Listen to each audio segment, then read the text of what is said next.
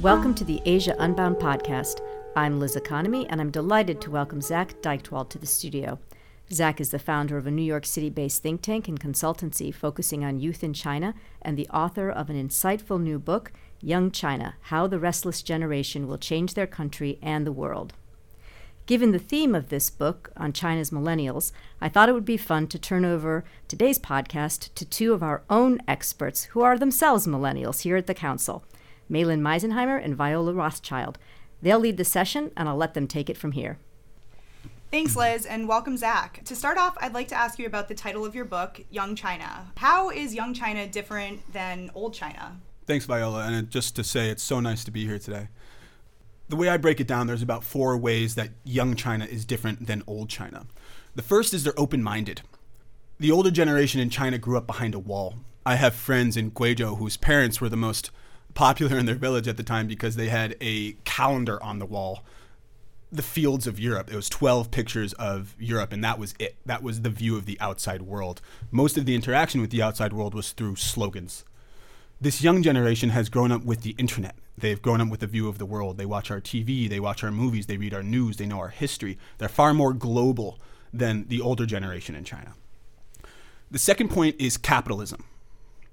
Around the time that my parents were considering going to Woodstock, my friend's parents in China, I've actually met people who had to do this, were eating tree bark. It was an extremely impoverished moment in China quite recently. This young generation has grown up watching, the largest communist party in the world create one of the greatest capitalist successes in history. They've lived that. They've witnessed that. The third point is 4-2-1. As recently as 1950, the average life expectancy in China was 36. And there was about 5 to 6 kids per family. So there was a lot of children, and you died young. That created a sort of demographic pyramid. Because of a massive longevity revolution over the next 60 years, that life expectancy has doubled, and due to the one-child policy, now there's very few children per family. So you have the 4-2-1 problem. You have 4 grandparents for every 2 parents for every 1 child. And the last, and I think this point is particularly important, is clout. If you were to ask an older person in China when they were young, is China powerful? Can China lead? The answer would be no. This young generation expects it. Those are some really interesting points. And so I just wanted to follow up with nearly 500 million millennials. Attempting to capture youth culture in China is a tremendous undertaking. Why did you decide to do this project? Yeah, it's a great question. It's not difficult to figure out an entire generation, but I've always believed that good relationships are based on understanding.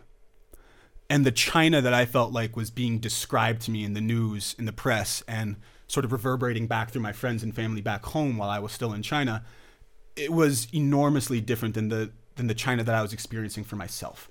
And I realized that this young generation, the realities that they inhabit, their tastes, their wants, their desires, what they dream of, what keeps them up at night, that wasn't being reflected in the stories that were being told back here. If you were to just watch the news, a lot of people had this idea of China that was sort of a Maserati driving but dog eating person who lives in a ghost town but also has to be crammed onto a subway because of overpopulation. It was a dramatic and conflicting image of China.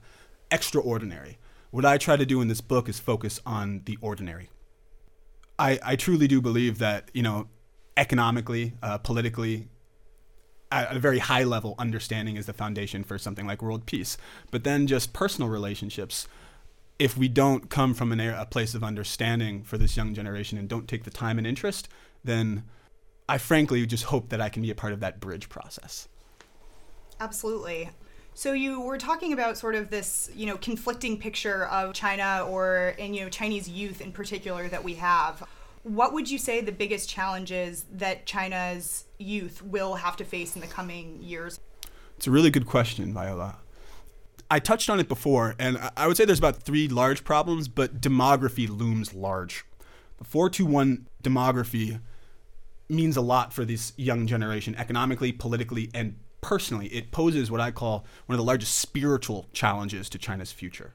And that's because for a young person in China, a lot of what it means to be good in Chinese tradition is to be able to care for your parents. It's the idea of 孝顺. We translate it to filial piety. It's not a very complete translation, but the ability to take care of your parents, to be able to be successful and to usher them into old age. In China, it's called 反哺模式. It means the return and feed model. It's this idea that the parent bird looks after the baby bird. Once the baby bird is ready to leave the nest, the parent often looks after them a little bit later into life, but once they are able to start their own family and start their own home, they go out. Later in life, they come back and care for the old. That was extremely easy when people were only living to about 40 and when you had 5 or 6 siblings to help out. Now this young generation is faced with, how do you economically support an aging China? That's one issue. The second issue is the transition from imitative to an innovative economy.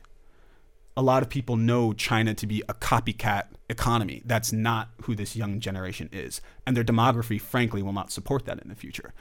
When I went to China, the first time I remember walking around a supermarket at the time, and I was in the stationery section, and on every backpack, on notebooks, on eraser heads, you'd see one person's face, and it was an icon from the West. And I was never, you never really know who's going to make it through the cultural wall in China. For instance, like one of the most popular songs, or the first Western song that most people hear in China is "Yesterday Once More" by the Carpenters. I don't think a lot of people could really predict that. So the person's face on these backpacks, eraser heads, and notebooks is actually Steve Jobs.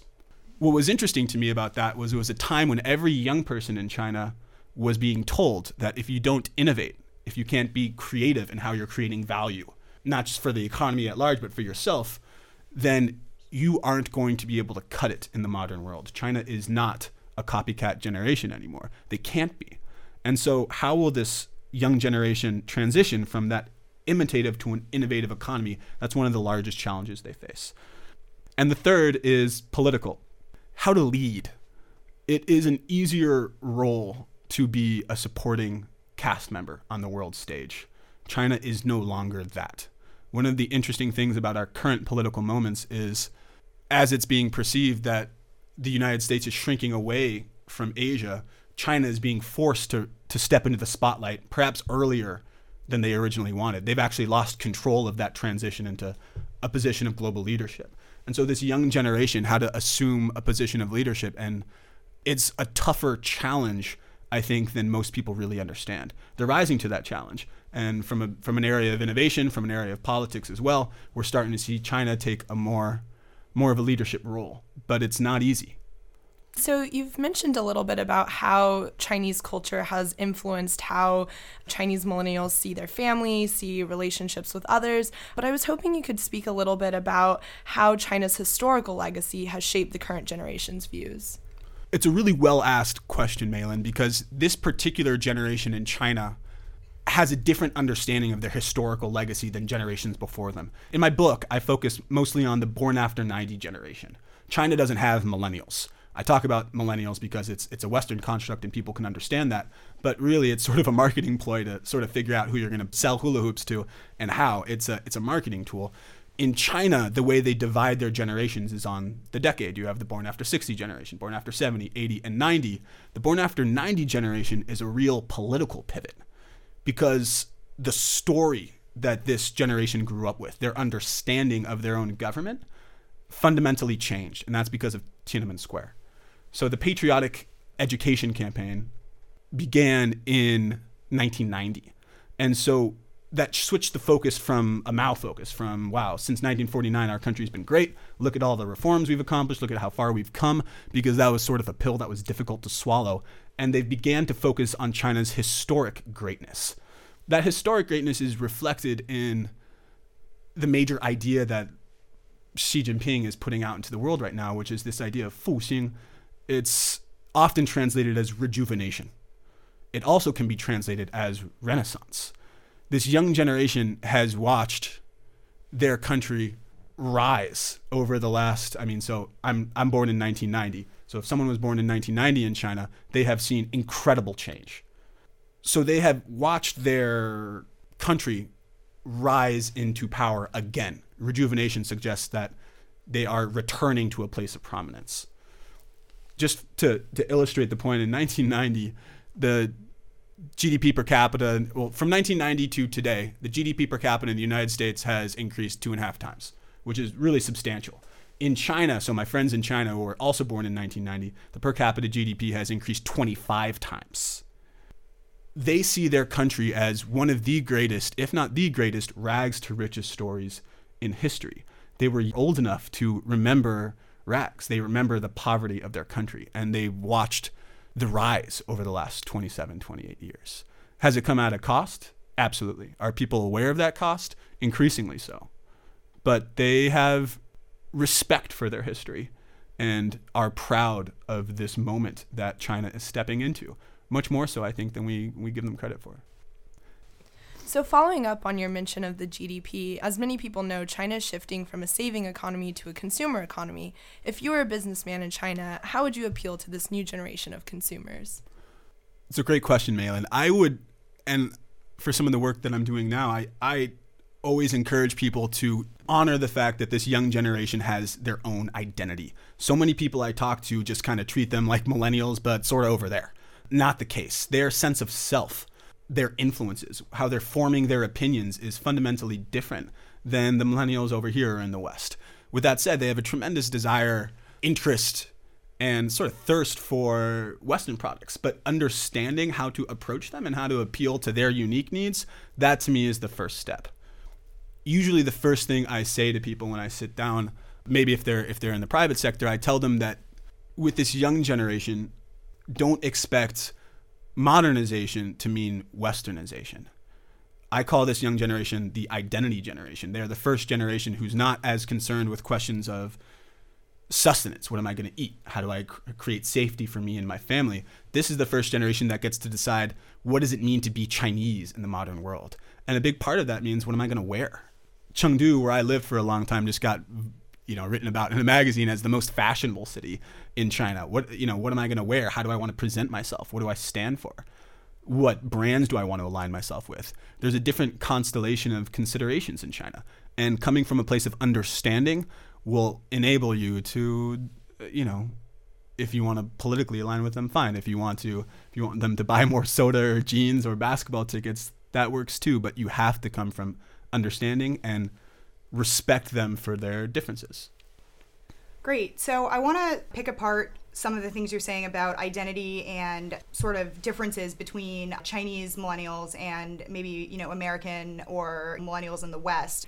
One of my favorite scenes in your book was when you were describing hanging out on a rooftop, drinking beer with one of your Chinese friends, and you ask him what his greatest fear is.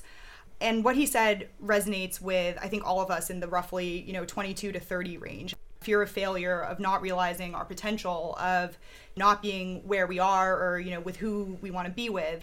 And nothing about his answers struck me as distinctly Chinese. So my question for you is, how are Chinese millennials different than American millennials or other young people around the world? That's a really good question. So I'm going to break it up into parts, and then I'm going to return to that story. That story is in the final chapter on government. So the first issue is scale. There's a big to-do about American millennials. How do we figure out what they want? How are we going to imagine how they're going to be more politically engaged? There's about 80 million American millennials. There's 400 million millennials in China. 5 times more than the population of the United States and Canada combined. The second major difference is competitive and hardworking. I know you guys are probably thinking, hey, wait, I'm competitive and hardworking. I hear that. But in China, the project of childhood is different. When in the United States, we're at basketball, swim practice, whatever, after school, or playing video games with our friends on the weekends, or having sleepovers, your counterpart, your peer in China is studying. The competition for a position in high school, for a position in college, for a position in the workforce, just nationally, is so fierce that they don't have a choice but to be competitive and hardworking.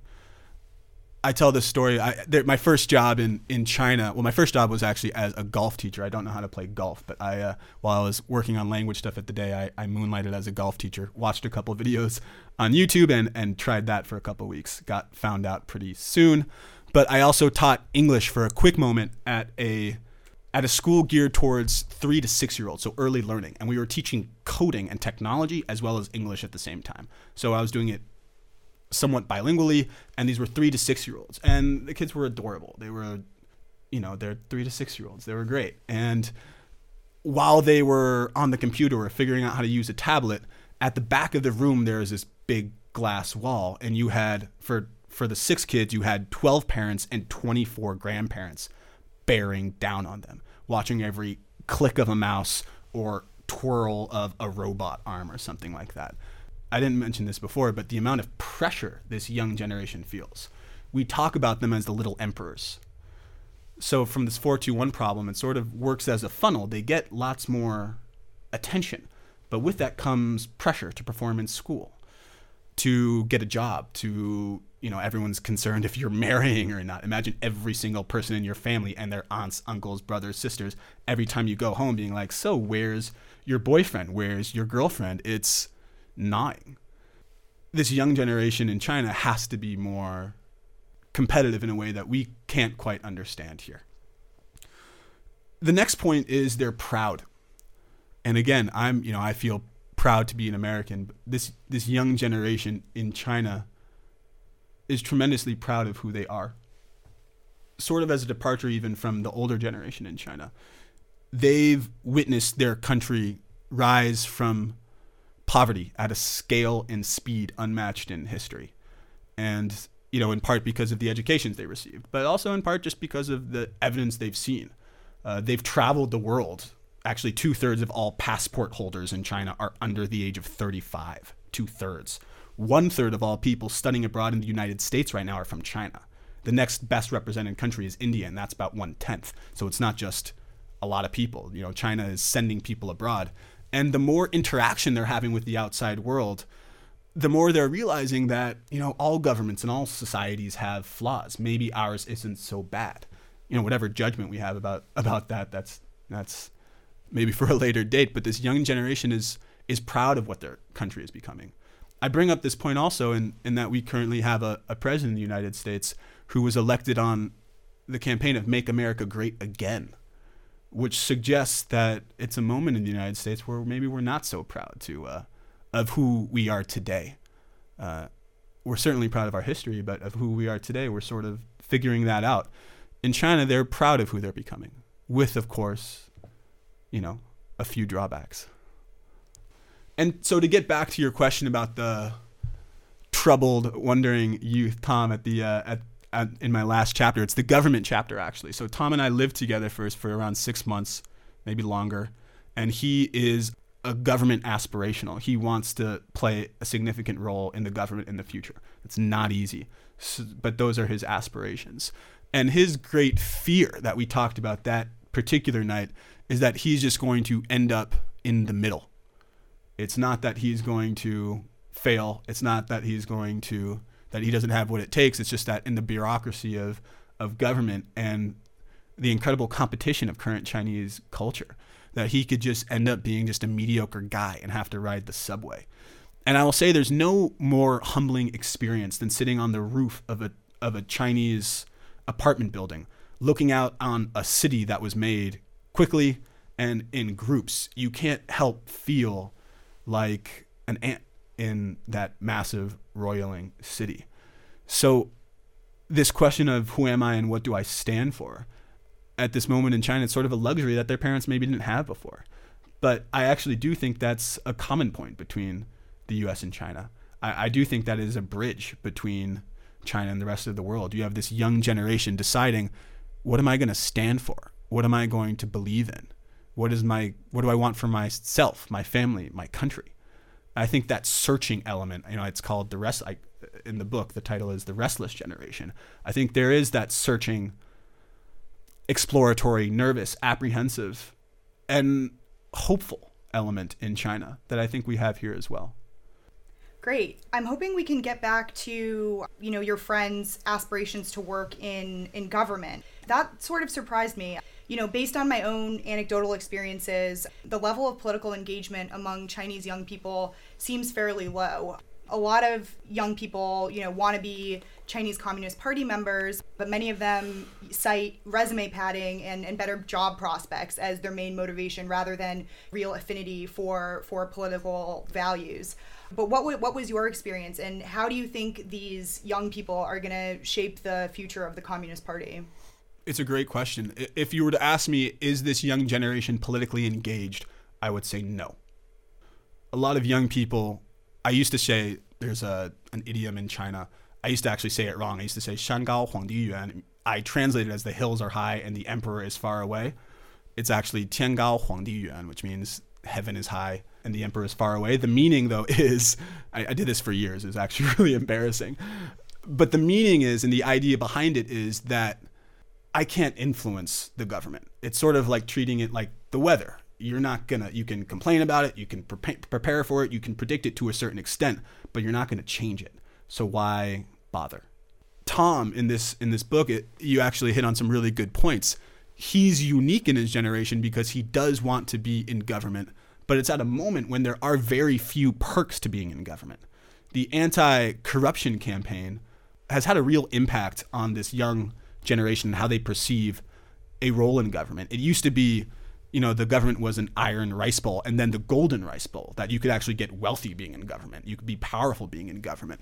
But since Xi Jinping, I remember I remember the day when he said, if you want to get rich, don't work in government. He said that pretty straightforward. And then afterwards, we focus a lot on the tigers that Xi is taking down. This anti-corruption winds have blown over a lot of a lot of people see it as power jockeying over in Beijing.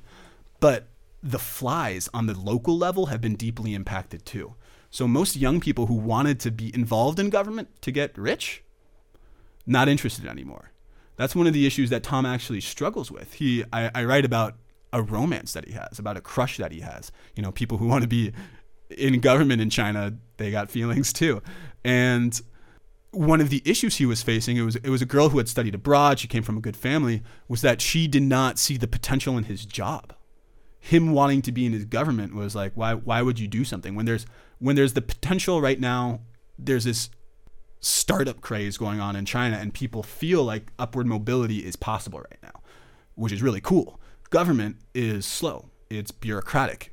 The wages are low. I remember Xi Jinping a year or two ago got a raise to, I think it was $22,000 a year. I mean, obviously that's not all the money he's taking home. Well, I'm not going to get into that, but it's not as lucrative as it used to be. So more than ever, Tom is faced with this idea, and young people who want to be involved in government, they have to do it for their principles. They have to do it for the right reasons because the financial incentives just aren't there anymore. So we've covered a wide range of topics, everything from consumer habits to familial relationships, and I feel like these insights have helped us piece together a picture of what it's like to be a young person in China today. But what do you think is the most important takeaway for a reader? What do you hope they really learn about China from your book? Wow, that's a great question, Maylin, and it's difficult to boil it down. But if there is one thing I hope people take away, it's that this young generation has a strong sense of self. A lot of people approach China with the expectation that they're inevitably going to want to just converge with the West, that it's only a matter of time before they see the light. This young generation and the people that I've interviewed, the people, the research that I've read, all the time that went into this book, they're proud of who they've become as a people. Do they have grievances with their government? Absolutely. But they do have a sense of self that's different than just wanting to become westernized. I would even say that's a departure from the generation before them, the generation born after 80. They had probably better feelings towards westernization. So my hope is that we don't, when people read the book, they'll see that this young generation has a sense of self and that they're approachable, that you can understand them, that we don't have to be adversarial in the way that our economics and politics often positions us, that they're just young people with dreams trying to make a better future for themselves and their families. Great. I think that's a really wonderful note to end on, and I just want to say thank you again for joining us in the studio today, Zach. Thanks so much. It was a blast. Thanks.